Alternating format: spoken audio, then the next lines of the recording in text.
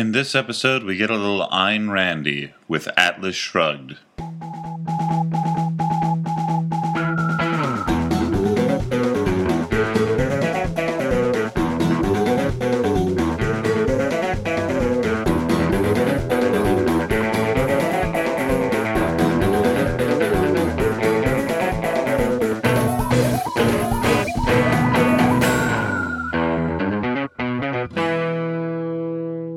Hey everyone, and welcome to the Flophouse. I'm Dan McCoy. I'm Elliot Kalin. And I'm Zhubin Parang. Hold on. I know. What did you do with It's Stuart? Crazy. Here's the thing. Stuart and I are switching places for a while in life. He's going to do my thing. I'm going to do his thing. So more like a wife swap switch and not like a Pete in the same magic fountain switch. I would say more like a Prince and the Pauper thing. I mean, I didn't see Stuart at work today, so I mean, I guess he's slacking off already in this like switching live thing. Like you may not have a job when you come back. Oh, because I'm doing most of his work and my own work at the same time. Yeah.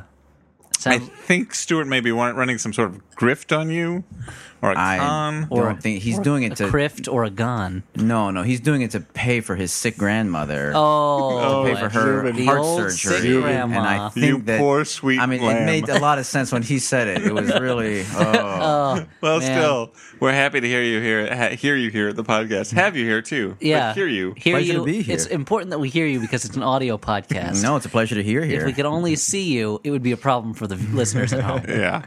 Although you are doing some hilarious stuff. Yeah. Nope, that's a lie. So He's just sitting there talking into a microphone. We have to establish trust between us and the listeners. yeah, that's true. Oh Okay, no, an elephant! Listeners, all of you at once, fall backwards and we will catch you. Yeah. Oh, sorry. We were This was a distracted mistake. for a moment. We never intended to do it, though. Let's just be honest. Yeah, about we're it. liars. We're assholes. Well, it was our own rational self-interest, which leads us Oh. to tonight's No, it doesn't really movie. explain why we did Not that. really. So what was our movie tonight, Dan? It was a movie called Atlas Shrugged. Part 1. You know, Yes. it was a movie about One of three. Atlas being like, hold on. eh. More like Atlas Shrugged Fart 1. Oh, My Emmy-winning four-word review. comedian Elliot Kalin. But yeah, so do your Atlas Shrugging impression again. Okay. That's him. It actually was. It was intended to be part 1 of 2 or 3 of 3. You It's supposed to be sure? a trilogy. Did you look it Yeah, up? because I looked it up on A Wikipedia. trilogy. It was A going to be trilogy. the exact opposite of a trilogy, because this was maybe the least thrilling movie we've watched. Yeah. Although I think this maybe was not quite as boring as Whiteout. I don't know. Or 10,000 You were BC. much more bored by Whiteout. I mean, they did have Kate Beckinsale running away from a killer.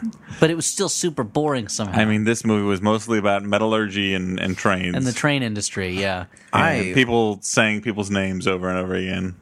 I remember the last time I stepped in for Stuart with you guys. We watched that Nicolas Cage movie, Trapped or Taken. No, Hostage, Trespass. Trespass. Trespass. Which was great. Trespass. And it was a pretty good movie. That Like I was had a a lot good of time fun. watching it, and I sort of assumed this would be the same. Yeah, you assume no, you shouldn't. I did not have a good time watching That was this the movie. rare Flophouse movie where we enjoyed watching it, even though it was stupid. Wow, I did not know that was part of the exception last time. Mostly it's a slog. Mostly The Slog House. we should be the Slog House. Yeah. Well, you Yeah. should call it that. It's Well, I thankless mean, we were job. going to call it the Slog House, but we were afraid it was too close to the Slaw House, our podcast about slaws, coleslaw. I think it's just a matter of pronouncing that hard are G, there other- just making sure you hate it. I don't Are think- there any other kind of slaws? Cabbage slaw? Is that? There's the coal variety of slaw. And you guys are on your 100th episode of that of the I Slawcast know. too. is We the have weird really thing, found yeah. a lot Well, to talk about coal. Yeah. We keep thinking we're going to get on to other slaws, but we keep having more things to say, and I About guess we just coal. never really. Slaw, comma, coal. So, Elliot, Yes. I really need you to do your usual job in some I of need this you too, movie. Dan, in my life. Thanks for being my friend. I appreciate it.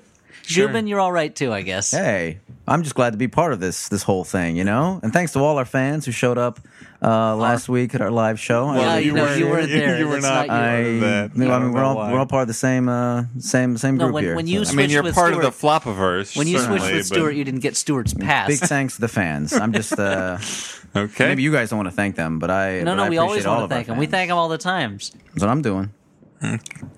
I mean, I think the Zhubin is trying to supplant Stewart in that he's everyone wants to be sucking Stewart. up to the fans. Zhubin, Al Madrigal, everyone wants to be Stewart. He seems like a pretty put together guy. Pretty blessed life. I was watching the photos from that live show you guys had. I mean, we were just talking about how on like Facebook there was a lot of chatter about how handsome Stewart is.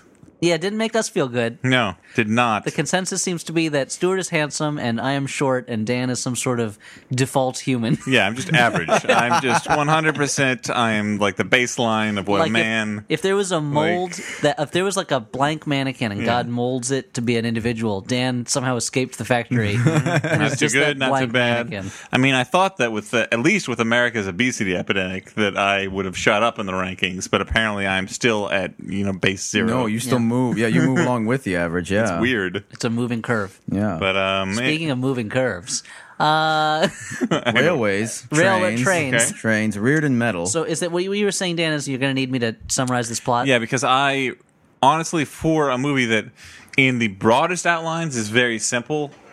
I could not follow the intricacies of the business intrigue. Well, there was a lot of talk about the strength of different metals and legislation and companies, but it's all pretty simple at the base. The year is 2016. Okay. And due to something, oil is not available. As a result, planes don't go, and neither does cars. All right. And so trains are the new huge mode of transportation. Now, how are these trains powered? I don't understand.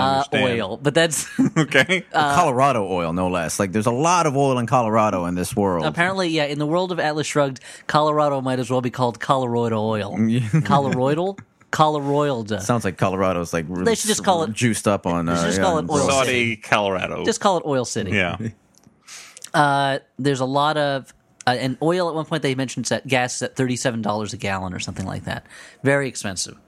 Now, this is to explain why trains are the mode of transportation of the future, since this is a book that was written in the 50s, I believe. I think, yeah. When trains were still pretty cutting edge, as opposed to now when trains are kind of like the horse and buggy of transportation, although I guess the horse and buggy of transportation would be the horse and buggy.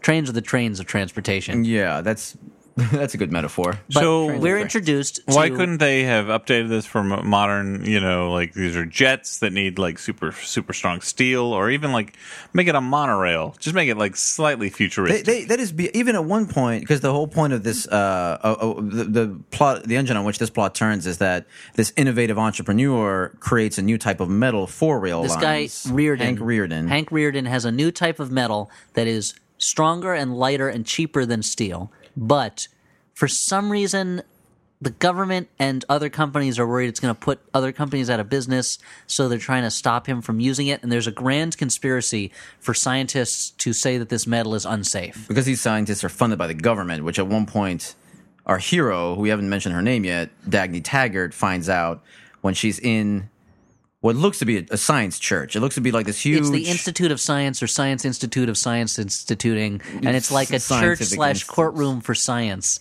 And they're like, it's the best metal we've ever seen, but we have to say it's bad or they'll pull our funding and then our science. Yeah, what will happen to our precious science? And so Dagny Taggart is one of the two co-heads of Taggart Trains, and her brother is the other co-head. He is a nincompoop who believes in cooperation and fairness and helping out people who are poor. Sounds like a real loser. And he is. He's running their train company into the ground, which is hard to do when the trains are on rails that are on the ground. You have to dig a hole, run the rail into the hole, and then jump out of the train as it jumps into the hole. Yeah, and those rails have to be vertical at that point, and it's hard to not derail. You have to have artificial gravity to keep or magnets to keep the train attached to the down rails. In a way, he's a genius. He's just pursuing destructive ends with it. A mad genius. The thing of it is, though, despite his nincompoopery, he has a lot of friends in Washington, which is a phrase the movie uses all the time. Friends in Washington, they say over and over. To explain any lobbying influence, is just friends in Washington, which up to now I'd never heard outside of a negative political ad. Yeah.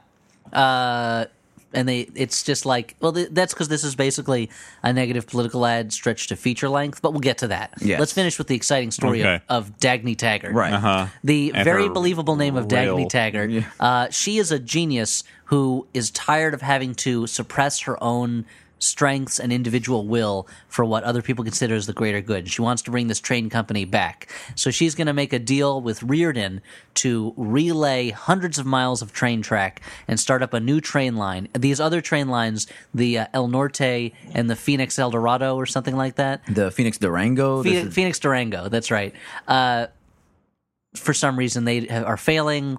So she's going to start. She wants to bring the train lines back, but the government is coordinating with businesses to crush her business in particular in order to keep things cooperative so that people don't succeed. It's all very it's like trying to hold on to smoke. Like I'm trying to remember what happened in this movie and it's disappearing. I feel like this is like a Harrison Bergeron sort of society where like no one can be better than the others. Yeah, they're trying to, and the government institutes a law that makes it illegal for anyone to own more than one business, and they have a law called the Anti-Dog Eat Dog Act that makes it so that trains have to cooperate with each other, I guess. But Dagny Taggart decides, I'm going to leave Taggart Trains. I'm going to start my own company. Dagny Taggart. By the way, anyone named Dagny Taggart should be an adorable female cop. Just like a rookie, but she's got a lot of sass. Yeah, Dagny Taggart. It can be two different types of shows. There's the comedy version, Dagny Taggart, Wednesdays at 8. Yeah. Or there's also Dagny Taggart. Can a rookie Wednesdays survive at 10. life? And then at 9, there's I guess a totally different show. Scrubs reruns, probably. Now, she calls this... Scrubs reruns? It's a network. They're going to run an hour of reruns of some other network show? NBC is desperate right now. Just Scrubs They reruns. are desperate. This is a good Wednesday night lineup for NBC. The great thing about the different Dagny Taggart shows, too, is that she's played by a different person in both shows. But the rest of the cast is exactly the same. So Dagny Taggart's going to call her new train line the John Galt line. Now, what does that mean? Well, throughout the film... Elliot, who is John Galt?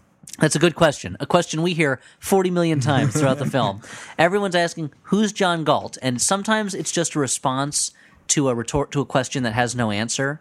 Like, you go like, who's John Galt? Like, as a way of saying, like, hey, there's no way to answer that. But sometimes it's like a code password between people who know that there's something going on. There's some shadowy, mysterious figure in a trench coat and a hat who walks up to businessmen on the street and goes, how would you like to live in a world where individual creativity is rewarded? I can take you to a place where you can where you can work for your own good and not have to worry about working for somebody else's. And instead of them being like, what are you, crazy person? Like, I don't even understand why you're talking that way. They're all intrigued and they disappear. So all these businessmen are going missing. They don't even ask for follow-up. They're gone with him that very first meeting. They don't and you even have to assume they leave their families behind, their houses, their pets. Like, one of the really, guys sets fire to his business. He just lets it burn. There's a guy named that's not my life anymore. Yeah. A guy named Ellis Wyatt, who is like the last of the independent oil drillers, and he discovers this big sea of oil in Colorado, and the government above another sea of natural gas too. Like the way he describes it, just it's just nothing but profit all the way down, to the core of the earth, which is made out of, I guess, just like gold, baby, sweet bullion. It's made out of super gold, worth more than regular gold because you can eat it too. Because you can eat it. Yeah, it's like gold cheese. But it tastes delicious because it's been aging in the center of the earth naturally. He is working with Taggart and Reardon. Reardon and Taggart also have something of a romance. Taggart is in a loveless marriage to a woman who does not understand how important his new metal is to him. Yeah. And he supports... for God's sakes, he gives her a bracelet made out of his new metal. I have to admit, he makes a bracelet out of the first ever pouring of new Reardon metal and gives it to her as a gift, and that really is that should be a gift to cherish. Like, what he's saying to her is, this is my deepest dream, is this new metal. This is the culmination of all my work. I'm sharing it with you. I'm sharing it with you. The very first example, I want it to be yours as well as mine. And she's like, everyone else in this movie is a bitch or an asshole. She's like, this is a present. A real husband would have gotten her woman diamonds. Oh, well, it's the thought that counts, I guess. Blah, blah. And later on, Dagny That Taggart, is only a slight exaggeration of that scene. No, she's there with house guests in Hank Reardon's own house, and In they're his all mansion. openly insulting him. Yeah, they're all saying, agreeing "What that an this is a idiot you terrible are." gift. Just like right in his own house. Later How on, selfish. she trades Dagny Taggart that bracelet for a diamond necklace. And she's like, I was just going to give it to my maid. Here, throw it in the fire. It's like, wow. With Hank Reardon right there, too. Like, this doesn't let up. And that's the one time I feel bad for Hank Reardon, because he is a dick and an asshole the whole time. And he's like a rich man. He has this huge company. He has a mansion that he lives in, and he throws these big parties. Throws one big party, I guess. But he's like, meh, people don't like me. Meh, everyone's out to get me. I'm rich. Meh. But there's that, when he gives her that bracelet and she doesn't appreciate it, you do feel bad for him. Anyway, so Taggart and Reardon fall in love. They do it once, and then they go on a cross-country trip to find... I haven't finished with Wyatt Ellis. So Wyatt Ellis is they get into a business partnership. Wait, it's Ellis Wyatt, I think, right? Ellis Wyatt, Ellis Wyatt? Ellis Wyatt, and the two of them go into a business partnership. There's a lot of crappy names in this. A lot of first names as last names in this thing. Ellis Wyatt then disappears. John Galt takes him away, or the shadowy figure takes him away. And meanwhile, Taggart and Reardon go on like a cross-country trip. They go to an abandoned motor factory and find a new kind of motor that was abandoned that uses atmospheric pressure to create static electricity. And they go to great lengths to explain how this thing works. They take about 3 minutes of just talking to each other, and it's like one of those conversations on The West Wing where Aaron Sorkin's like, I need to explain how this one legislative maneuver works. I could show it happening. I'll just have two characters explain it to each other, and they'll just alternate lines from a paragraph, from a textbook. Yeah. So they have one of those conversations, and they go on a long trip to try to find the man who invented this. And it means talking to a woman at a horse ranch, talking to a woman hanging up laundry, talking to a scientist who now runs a diner, and talking to some guy just in a farm, just sort of hanging out, like at a table eating cheese. There's some guy who was just... At one point, they walk by just some old guy who's with a beard sitting on like what looks to be a picnic bench. I don't remember that part. Maybe there was another scene in the movie. A lot of stuff bleeds together. Well, and you have to assume that John Galt stole this guy away so he can use his magic technology wherever all these famously rich people are going. And as the movie ends, Dagny Taggart, Reardon goes back to try to run his company. He's had to spin off all of his subsidiaries because the government has outlawed the owning of more than one company at once. And as this evil senator has become the new head of this Office of Coordination, which is going to run the nation's economy. Played by the actor who brings Barton Fink out to write a wrestling picture in Barton Fink. Yeah, and John Polito, also from Barton Fink, and The Last Godfather is in this movie also, as an evil government type. All the evil people look kind of ethnic for the most part. But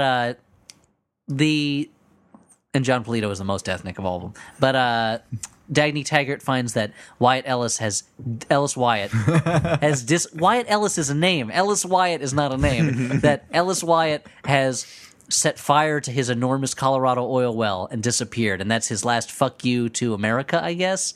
And the movie ends, and it says, "And part one, end of part one," or something like that. But what I've just told you, so that's about. But we've spent about 6 minutes, 10 minutes talking about it. That is stretched out over an hour, almost an hour and 40 minutes of people talking about the various strengths of metals, what legislation could do to their companies, how their company's going to be run out of business, and that's stitched together with so much footage of trains.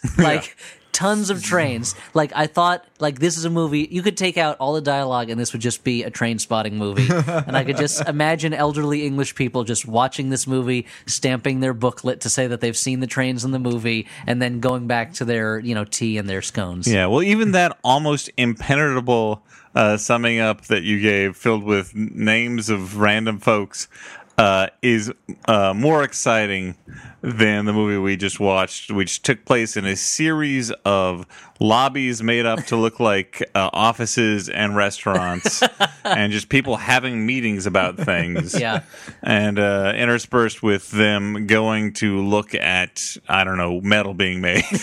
Yeah, there's a lot of it's almost like the movie was shot guerrilla style. Okay, we're in the lobby of this building. Sit at that table, pretend it's a restaurant. We've got 5 minutes till security kicks us out. All right, we found this stock footage of metal being made. Just stick it in there. There were so many landscape shots, too. Every time they would get in a train, they would just sort of shoot to mountains, just in tree-covered mountains just for like 30, 40 seconds without the train in the shot even at all. Yeah, not even shots of the train sometimes, just shots of scenery. Yeah, time here was very badly paced out. It was very badly like marked off. Like at one point they took an hour and a half train ride that felt like it took multiple hours. It felt like it took days. Yeah, maybe even days. The whole point of it was that they were going to go over a bridge that was going to be a new bridge that was made out of Reardon metal, and now, because of the science conspiracy, everyone except Taggart and Reardon was sure this metal would break and kill everybody on the train, but instead it held up and they went over this bridge. So it was like, and the national news is covering breathlessly that a new train line has opened and it's going to go over a bridge. Like, there are reporters at the point where they get on the bridge, the reporters when they get off the train. There's reporters. This is a huge event. There's nothing else going on in this world but trains. But then later, after this hour and a half train ride that feels like it takes multiple days to cover, they then go on this country-spanning road trip to find out who made that engine, which takes them, at the very least, from Wisconsin to D.C. to Wyoming, and at one point back to Wisconsin. I think they might go to Texas at one point. To Texas at one point, by car, not even by like a high-speed train, by car, and that seems to take over the course of one day. It's like a long afternoon. It definitely seems to be something that does not seem to take us as long as you would think it does. And also, at one point she says to Reardon, I need the metal. Can you get me the metal to build this bridge in 6 months? And he goes, I'll do it in 3 months. And then like 2 scenes later, the bridge is finished. And nothing seems to have happened in that span of 3 months. Time works very weirdly in this movie. It's kind of like they forgot that, or maybe the movie. It feels like when they were making it, they assumed the movie was real time. I don't actually have a strong sense of that when I watch a movie until seeing this movie. I've never really thought too much about how time is demarcated in a film, but this for the first time made me think, wow, other films must have a sense of how to pace out time, because they are doing it wrong. Yeah. Well, this was so egregious. It suddenly made me realize that there's actually a science, there's an art to doing this. It's amazing because it's like this was a $20 million movie, which is not a lot for a big movie, but $20 million is a lot of money, and you can make a really good movie for far less than $20 million. And it's a $20 million movie. It has real professional actors in it, but everything in it feels super like student film. Like, it feels like a student film or super cheap and low budget. And there are times when I thought I was watching Birdemic. Like, that's how cheap it looked to me. Like, the film stock was nicer than in Birdemic, but otherwise, like, it just felt like the people behind this had no idea what they were doing in making a movie. It felt like, and maybe part of that was wanting to stick to the book so much that they had to distort. Well, let's talk about a little bit like the elephant in the room of this is that, like, I mentioned earlier in the podcast that there was an elephant. There is an elephant in this room. Yeah, literal elephant. Elliot mentioned that. Yeah, oh, that's true. It would be dishonest to the audience to pretend this elephant. Well, let's talk about the other. His name's JoJo, and I brought him over. All right. Well, we've talked about that elephant in the room. Okay. Now let's talk about something else, which is that like, this book is based on the Ayn Rand. This movie is based on the Ayn Rand book that is taken seriously as a political tome, especially nowadays. Like, it's had this resurgence. It's had a big resurgence politically, and it's one of those things where, like, I'd rather judge this. It's very easy to judge this movie on its politics because its politics are really crazy, but I'd like to judge it on its merits as a film, which are almost zero, which are terrible. But you should bring up that's a good thing to mention. But it is crazy. This movie exists in a crazy world where, like, the big complaint is that these people, these very wealthy people who own companies, are being held back and punished by the government for innovation. And like the real power resides in the hands of scientists who have colluded with the government to that part's true. Keep back individual achievement. What part do you have a problem with? Because that's obviously true. Yeah, there's all. I mean, okay. Well, I clearly misjudged the room here.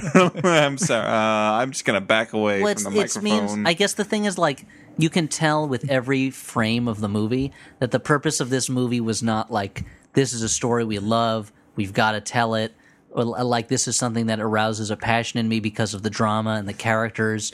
It's you've seen movies sometimes where, like, a director or a screenwriter adapts a story a book they loved and still kind of fucks it up. but you can tell that the passion is there, that like they did this, it was like a dream project for them. Even something like Across the Sea, which is such a shitty movie, but like you can tell that playing Bobby Darin for God knows what reason was like a passion. Beyond the Sea. Oh, Beyond the Sea, not Across the Sea, I'm sorry, yeah. Beyond the Sea, that like playing Bobby Darin was a Across passion. the Sea is that movie where Bobby Darin takes a solo flight across the Atlantic. Oh yeah, where he was playing Charles Lindbergh. Yeah. You can tell Kevin Spacey really wanted to do this, but here, like, even though he was way too old. yeah, well, I think he'd wanted to do it for about 30 years. But in this, it feels like they're doing this because they have to get this message out, the important message that Rand had in her book, and this is the time for it. But it's such a weird message because, like, the thing about this movie is all of the main characters, like, basically, this movie is about a bunch of main characters who are totally awesome people, and their main problem is other people just aren't recognizing how awesome they Hey man, are. it's hard to soar with the eagles when you're being brought down by turkeys. You should probably make some sort of like T-shirt about that, Or something. a mug. Yeah. Yeah. We A can sell that T-shirt though. mug. A T-shirt you can drink coffee out of. Of course. Why haven't they called out of this before? It's brilliant. It's a great innovation. There needs to be some sort of tax on your product. Well, but I'm and just to trying to- distribute to Dan and me Probably, who have yeah. suffered very But you much. guys didn't come up with the idea. No, I but, came up with it. But it's equality against- dictates. that Yeah, we it's should against our all- human rights for you to employ us at your factory. It seems like I'm at being a punished for my very success. high wage, which I assume. That's one thing that I was actually very surprised by, because I thought that this movie would at the very least give a really good summary of the Ayn Rand principles and what her underlying philosophy is, but it did not really seem to do that very No. well. The movie just sort of assumed you were on board with what she believed at the beginning, which is not an unfair assumption to make for this movie. I If think you're that- if you're watching this movie, if you paid money to see it, you probably already believe it. But what that also means, though, is that the characters already believe this when the movie starts. They have they don't have a journey to like discover this for themselves. Well, it also has like like the main character saying things like, in what is clearly, by the way, ADR. Like it's like over like a shot of a car driving somewhere. It's like her being like, "What's with these people and their stupid altruistic instincts nowadays?" And it's just like, that is such a crazy thing for a movie to say. That's the weird thing. Like in the book, that statement, the like that altruistic instincts, that attacking, that comes after a good bit discussing why altruism is ultimately destructive, and you don't need to go into that too much, but it lays out pretty regularly in that book about why altruism is ultimately more destructive than helpful. But in this one, they just flat out say it as though they assume you know it, and if you're not already on that side, they sound like huge dicks. Yeah, they just sound like jerks. There's other points where, like, Hank, when someone says, "You don't really care about anybody but yourself, do you, Hank?" And he's like, "No, why should I?" And not only is that kind of a dickish thing to say, but later on in the movie, Not he's kind of. The most dickish thing you can say. true, I don't yeah. care about other people. But it's also later on in the movie he is asked, like, why do you work so hard for all these people when you know they're parasites? And he just says, because I don't really care what they think. I care what I do. And that conversation itself is discussed a lot more in the book, and you understand why he's doing that in the book. But in the movie, it's all jumbled together and compressed so much that it does not make any sense. Yeah. What Hank Rearden believes, why he's doing what he's doing, where he has to go in order to come more closer to the Ayn Rand philosophy. It's basically like someone just wrote like a 1-page paper on the Ayn Rand novel, assuming you already read it and you were just sort of like going to be on board with whatever. So, Zhubin, what you're doing is you are recommending the book like Atlas Shrugged as the finest work. You love it. Thought That it changed your in life. I mean, history. I don't think you can really talk about art without talking about Atlas Shrugged. I don't think like, I mean, it's sort of like in the sense like once that book came out, like sort of everything reset. Yeah, kind of. There was no reason to read a book that was written before it. Yeah, like it said everything that was worth saying. I think before. It's the first recorded instance of a zombie because William Shakespeare burst from his grave and said, "That's what I was trying to say in all my plays, and I never achieved it. This level of beauty." And then he kissed Ayn Rand, and then he went to heaven. I guess his work on Earth was done. Yeah, no, it was all leading up to that moment. You know, I mean, this is actually like really my first experience with this story. I don't really know a lot.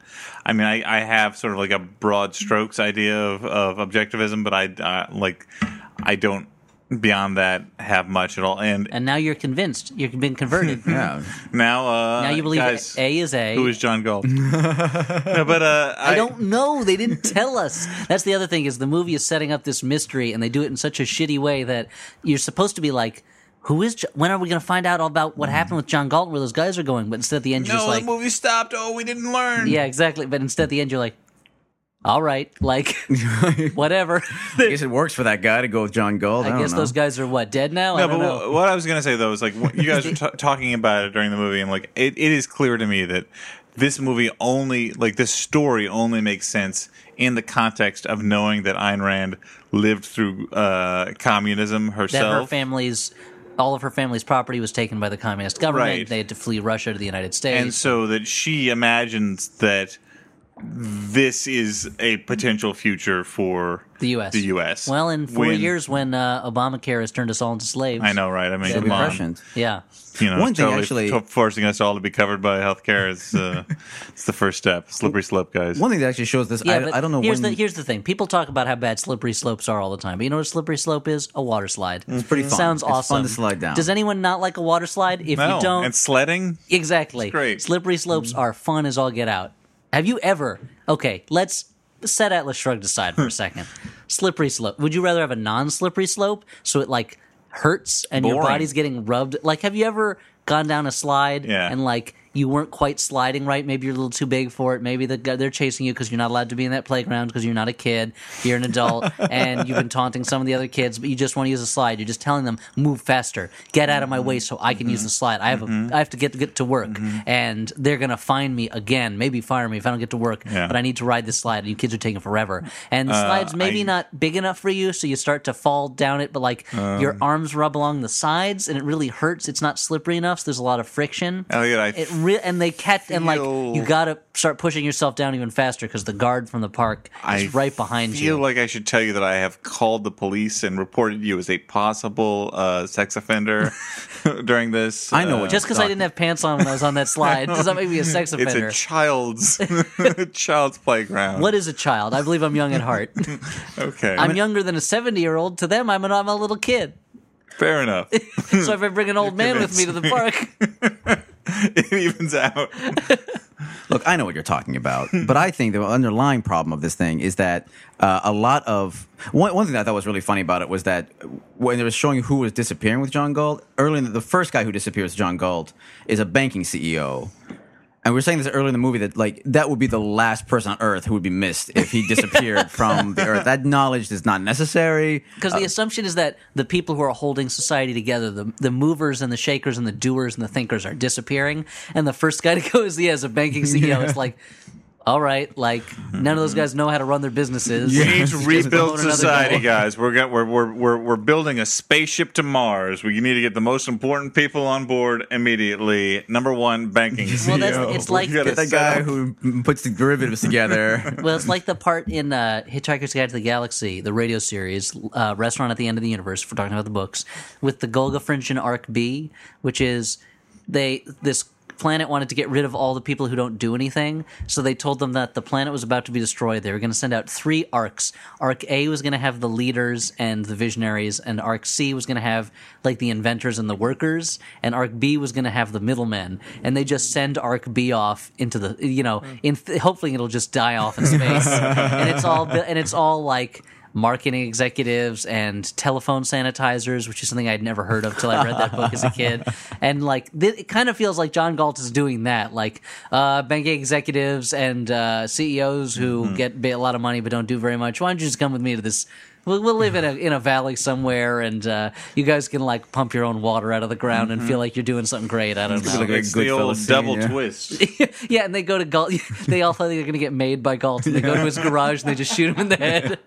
I would actually like the idea of up until that moment in the movie, Galt had actually been building a really great society of workers and innovators. But then once the banking guy gets there, within like 3 or 4 months, the whole place is collapsed and they're dead and like its own loss. John, it seems like we could create a number of financial products that will enhance the value and like. I bundled these train derivatives together. Why are shoes suddenly selling for $400 a pair? I've increased the value through optimum spending by bundling those with this dirt.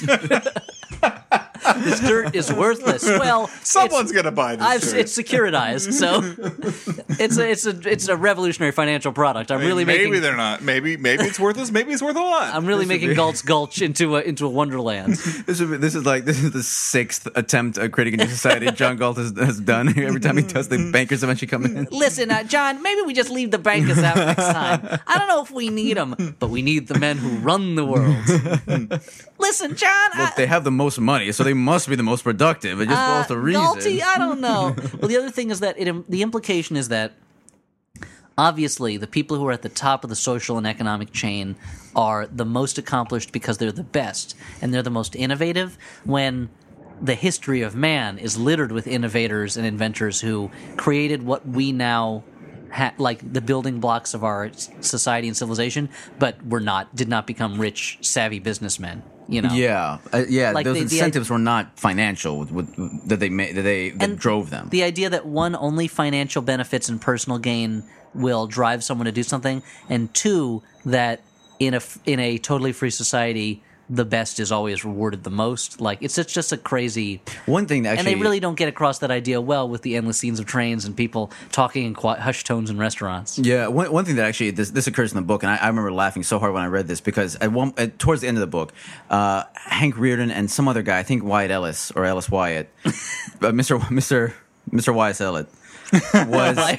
At one point, an oil well burst into flames, and it must have been Wyatt, because he's a CEO of the oil company, and he and Hank Reardon jump onto a burning oil rig and begin to repair it as it's burning. The implication being, like, because this CEO is a man who understands every aspect of his oil business, and that's how he became CEO. And I remember thinking that, like, Ayn Rand essentially predicting that, like, would this happen with Dick Cheney, like 5 feet away from an oil rig? Dick Cheney would jump on that oil rig and just wrap his tie around his head and just go to town on fixing the oil rig. Wrap his tie around his head? Is he drunk at a party? No, he had the sweat off. The oil rig's on fire. He's sweating a lot. It's a Rambo type thing. I've thought this through a lot. The idea of Dick Cheney just fixing an oil rig that's on fire. And shirtless. But it's that kind of idea. Glistening. That's like CEO means that you can do. Just pale skin. I mean, I've got watercolors if you guys want to look at them here. I've got some. Why did you bring those with you? Just because it usually comes up when I'm having a conversation. Your skin tones are beautiful. Thank you very much. Yeah, I spent a lot of time just sort of working on these things. Yeah. So I guess what we're all saying is this is a really boring movie. Yeah. We should wrap it up. I think that we can all agree. I don't even think we need to go through final judgments. I think we can all agree this is a bad movie. Can we all just? I would say, and it's so easy to say it's a bad movie because it pushes a political viewpoint I don't agree with.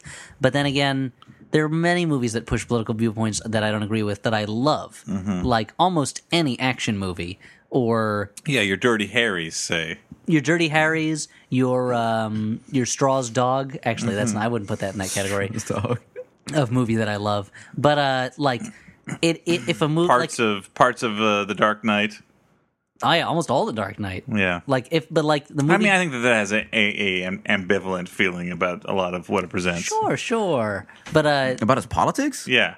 A movie has to work on. I think there's a push pull on that, but anyway, that's different. Looking at politics, and I'm gonna go on a limb and say there's 4 levels that a movie has to operate on, at least one, if not at least 2 of: character, story, spectacle, and thrills. And by thrills, I just mean like. Spills and chills. Spills and chills are included in that. I don't necessarily mean just like thrills as in, like action, but thrills as in like boobs. Something that gets your heart moving a little faster, whether that's boobs. or editing or camera work. And this fails or well-edited boobs. From spectacle? Yeah. Spectacle, I would say, is more like scope and color. Spectacle is more the visual. Thrills could be just the momentum or speed, velocity of a film.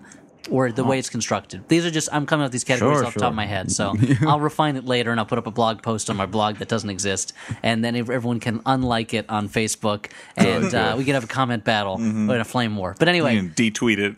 It fails on. Detweet it. This fails on a story level, character level. There's no spectacle and there's no thrills. Like there's nothing to grab you, and it's just like, it feels like watching a film strip or or reading like a Jack Chick comic book where like there isn't even the most basic rudiments of entertainment. The Jack Chick comic books have more thrills because like people are burning in hell. They always end with somebody getting burned by Satan. I mean, like there's some sort of terrible sinning that happens at the beginning, which is exciting, and then there's the hell burning. Okay, you know what this actually reminds me? Jack Chick had their share of titillation. Yeah, there's no doubt about that. I retract that comparison. I'll compare it instead to there's a comic that was put out in I believe the 40s where it was supposed to be a comic to teach you about sales, but it's in the form of a Dick Tracy comic where he solves a crime and a mystery.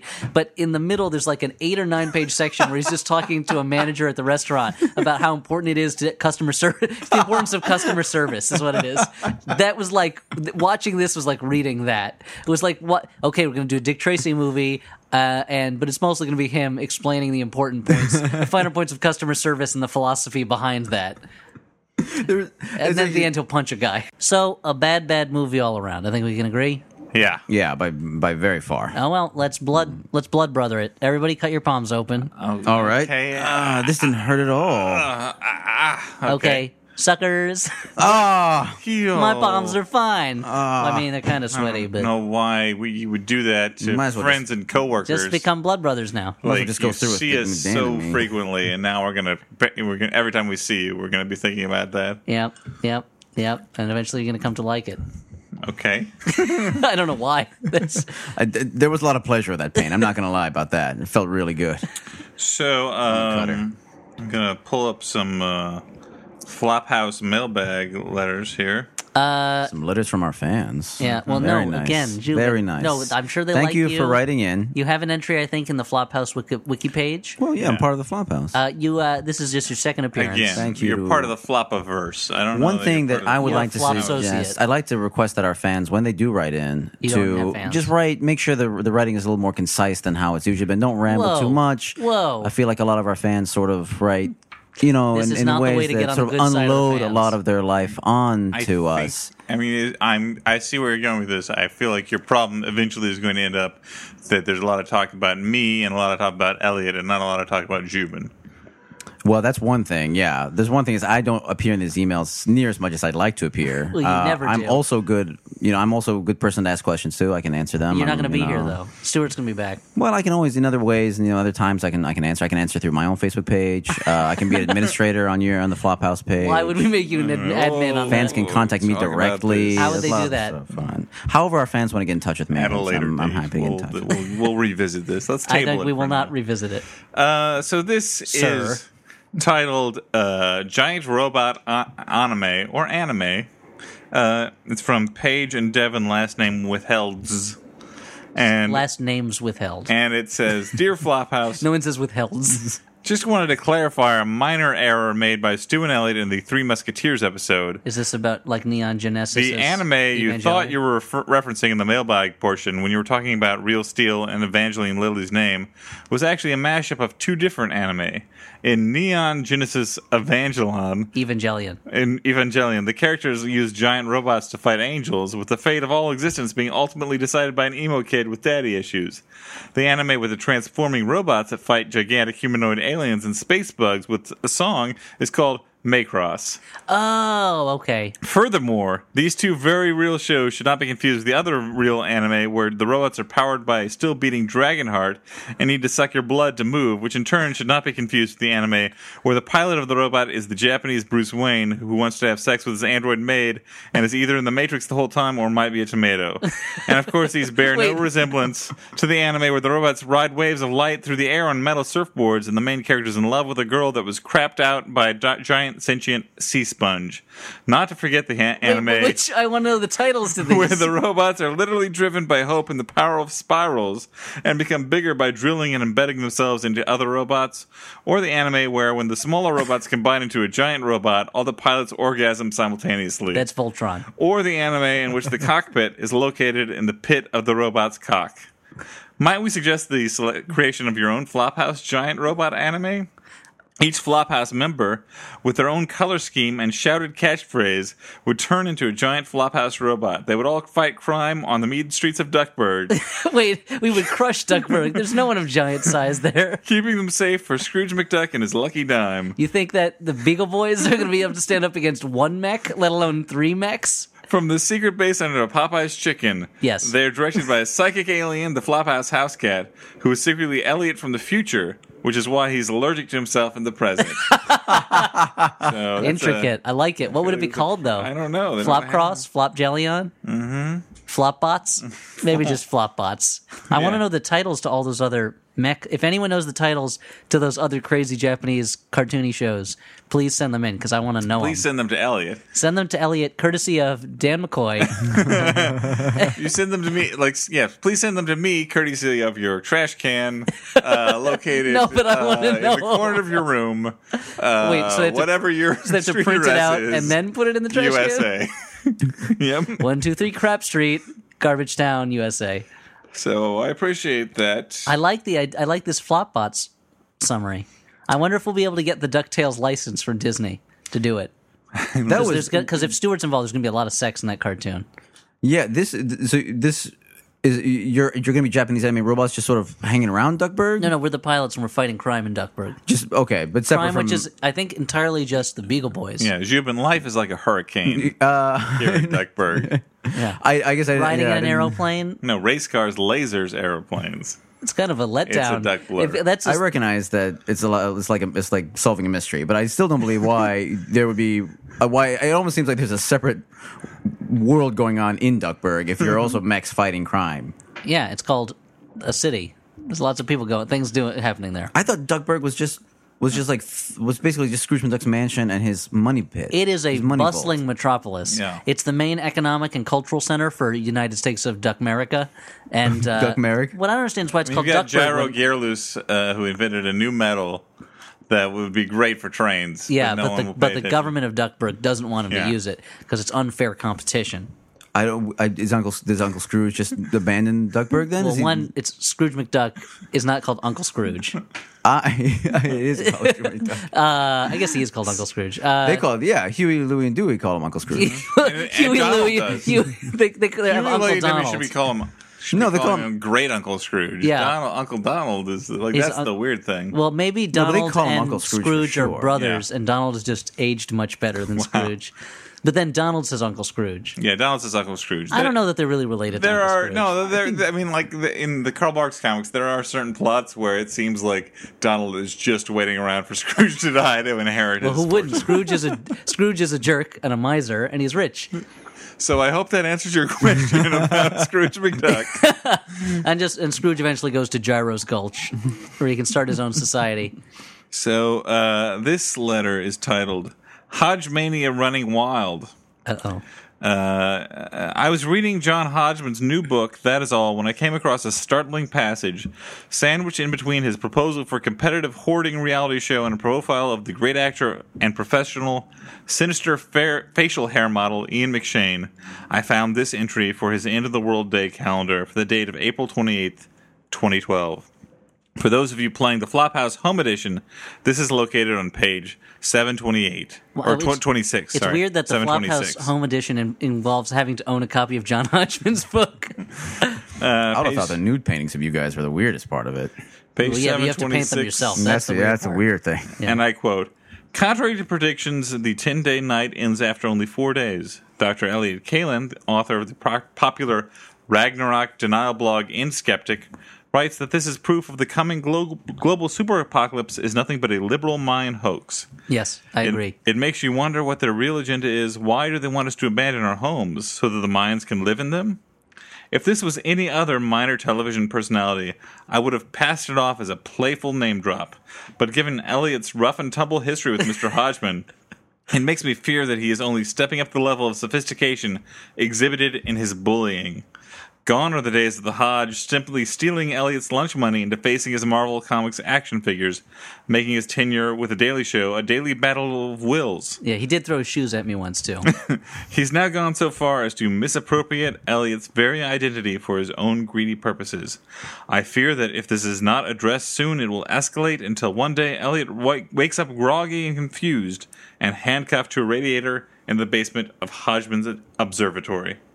Maybe the Flophouse should invest in a Flophouse junkyard guard dog to keep its host safe from the wiles of deranged millionaires."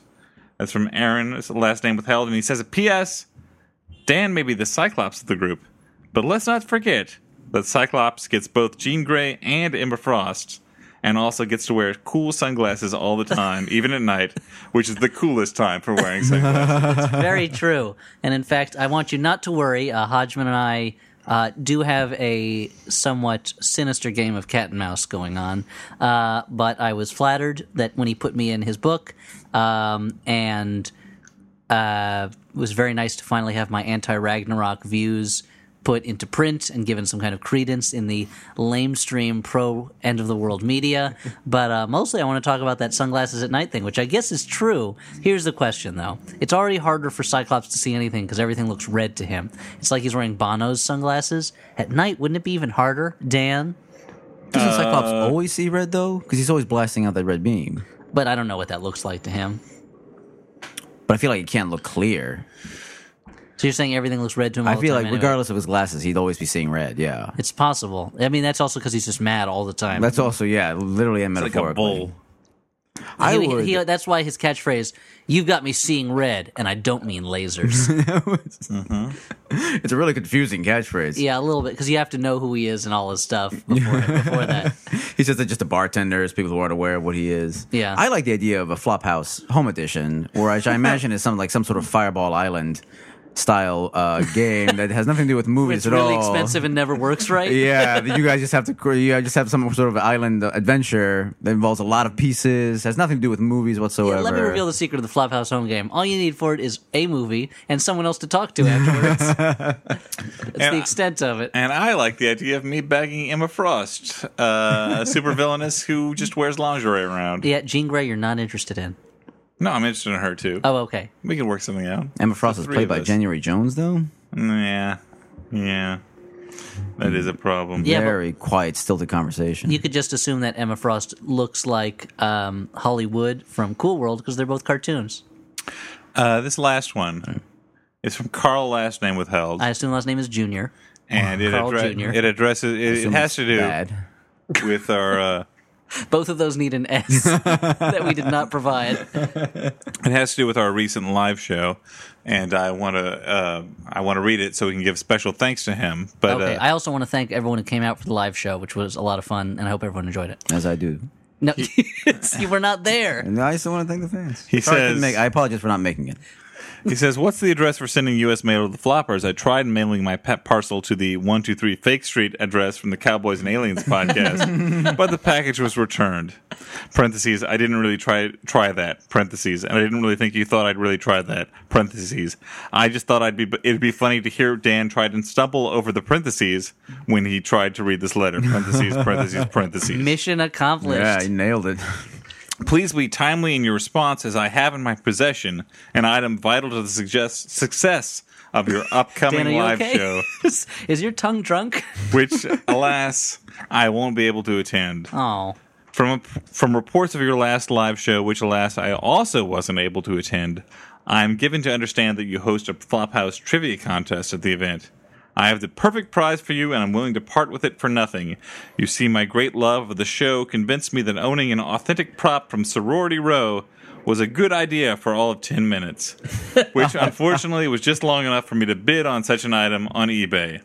Thus, in a way, it's your fault that I am now the not proud owner of Mickey's, parentheses, Max Hennard's, screen-used cell phone, complete with certificate of authenticity. And in a different, but real and legally binding way, you're obligated to take this cell phone from me, sign it and or its accompanying certificate, and give it out as a prize at the live event. Or I guess, if this email or the prop doesn't get you in time, you could always make it part of the prize package for choosing Stuart's new sound.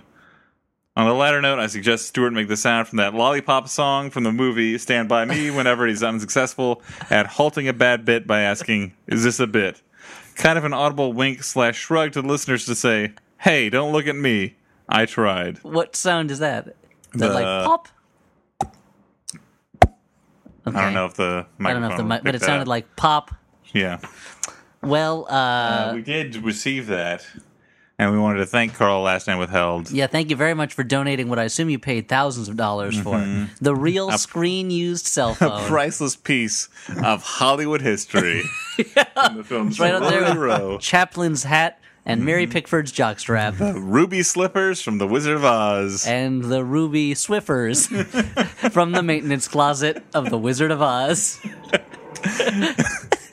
But we did give that out. All the way from the DeLorean from Back to the Future. To Dolores. It's really hard to think of a rhyme for Dolores. The cleaning lady. From the set of Back to the Future. Darth Vader's helmet to Mark Maber, the plumber on the set of Star Wars. It's weird that the people who work in maintenance on movies become props. But it's sold at auction, and their names rhyme with actual props. Yeah, but if you go to Planet Hollywood, you'll see right there. Their mummified remains. Sometimes they're still alive, and you can, you tap on the glass, and they go, rah, Yeah. rah. Monsters. I mean, there's too. a I swept up the cut hair on Ghostbusters. There's a sign saying, "Please don't tap on that glass, Elliot." I mean, come on. Sure. You see glass, you're going to tap on That's it. the There's no, fastest. that's Elliot's You motto. always say, "I'd tap that," and then you do. With your That's finger. why Elliot's always tapping on our glasses. Yeah. irritating. Sees it's got to tap. That's my eye. But Glasses are all fogged up. My hand's all cut open with the blood packed.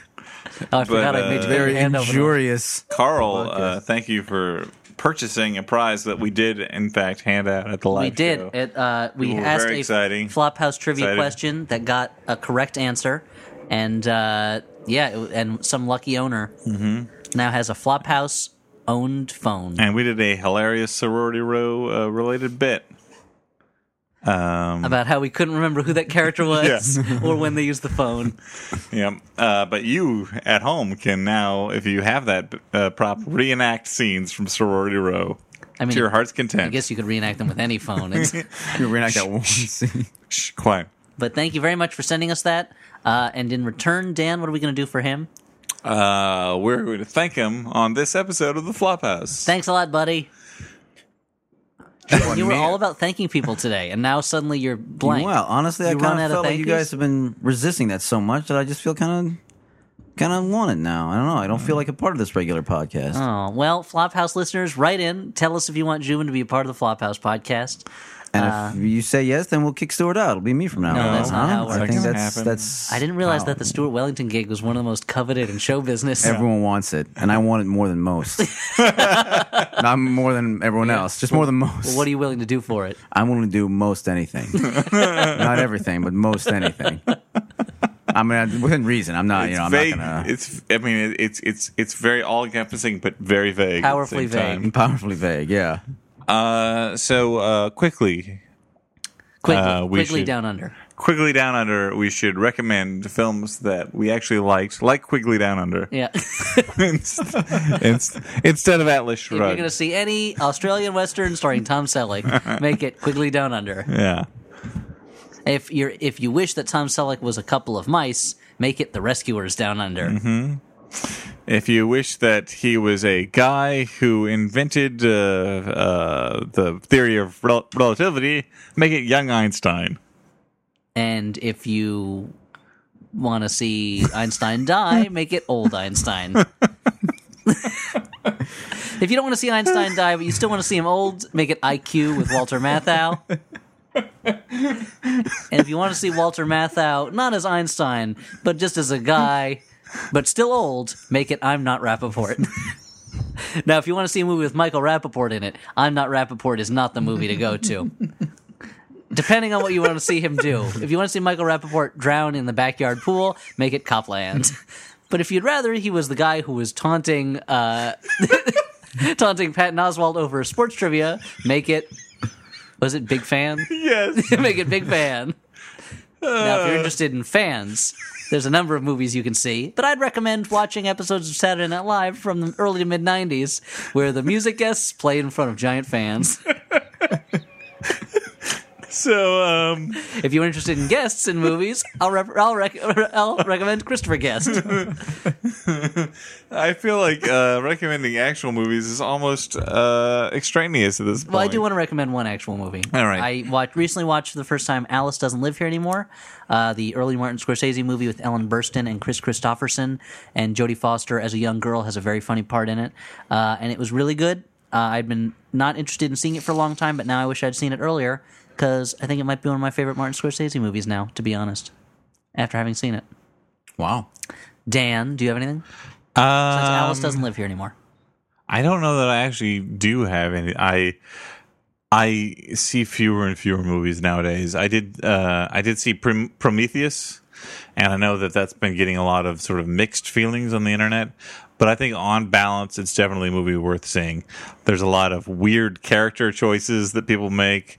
It does not hold together necessarily as a story or as a prequel to the movie Alien, but as a movie that creates a consistent creepy mood and has beautiful images in it that I'm still thinking about. It's a good one. Mm-hmm. So I think it's definitely worth seeing. So I'll say that. I haven't seen a movie recently that I've enjoyed. I saw The Dictator, and I saw another not very good movie that I literally just forgot the name of right now as I'm talking. It just came out last week, and I want to say that it was Snow White and the Huntsman? It was not. It was the other one that came out. Moonrise the other big Kingdom? One. Yes, it was Moonrise Kingdom, which I thought did not. Which I thought is beginning to show stagnation in Wes Anderson's style. It's still good, but sort of. So kind of a backhanded recommendation. Not really recommendation. I would recommend, if I can I recommend classics on this? Yeah, whatever. I would recommend. I just recommended a movie from almost 40 years That's ago. a good point. Yeah, I keep confusing Alice Doesn't Live Here Anymore with that movie where that girl flies out the window. Alice. No, that's that after school special Alice with Helen Wonderland. Hunt. Yeah. What is that? Where she That's gets still from Alice- years and years ago. I don't Alice is involved understand. in there somewhere. I mean, like, that's also not a movie. That's like, It's a TV That's true. My show. misinterpretation also doesn't follow the logic. But every time I hear that, I always think of that scene. What is that scene? That doesn't matter. I don't remember the name of it. It's an after school special. That's what it she's was. on like Angel Dust. I or recommend. something, I right? recommend that after school special where Helen Hunt jumps through a window after being on PCP. I'll recommend that. It's got a lot of lessons in not using acid. And acid is a totally different thing. But I think just in general, the lessons you learn from that can You be can applied. extrapolate. Yeah, And also windows, how breakable they how are. breakable, how you should not run through them. Especially if you're above 1-story floors. I think a lot of that stuff is timeless. Okay.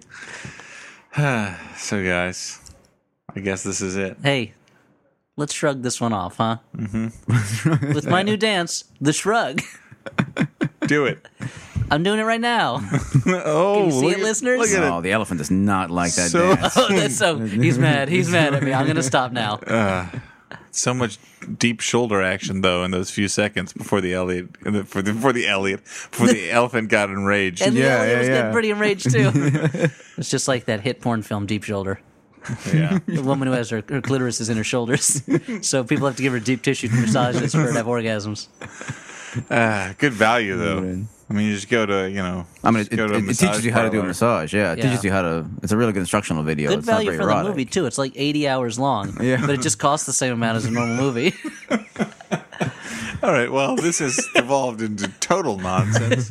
So before we just start making sounds, we should probably sign off. For the Flophouse, I've been Dan McCoy. I'm still Elliot Kalin. I'm Zhubin Parang, sitting in permanently for Stuart No, Wellington. I Nope, don't. That's not at all. See you next okay. week. No, not. Good night.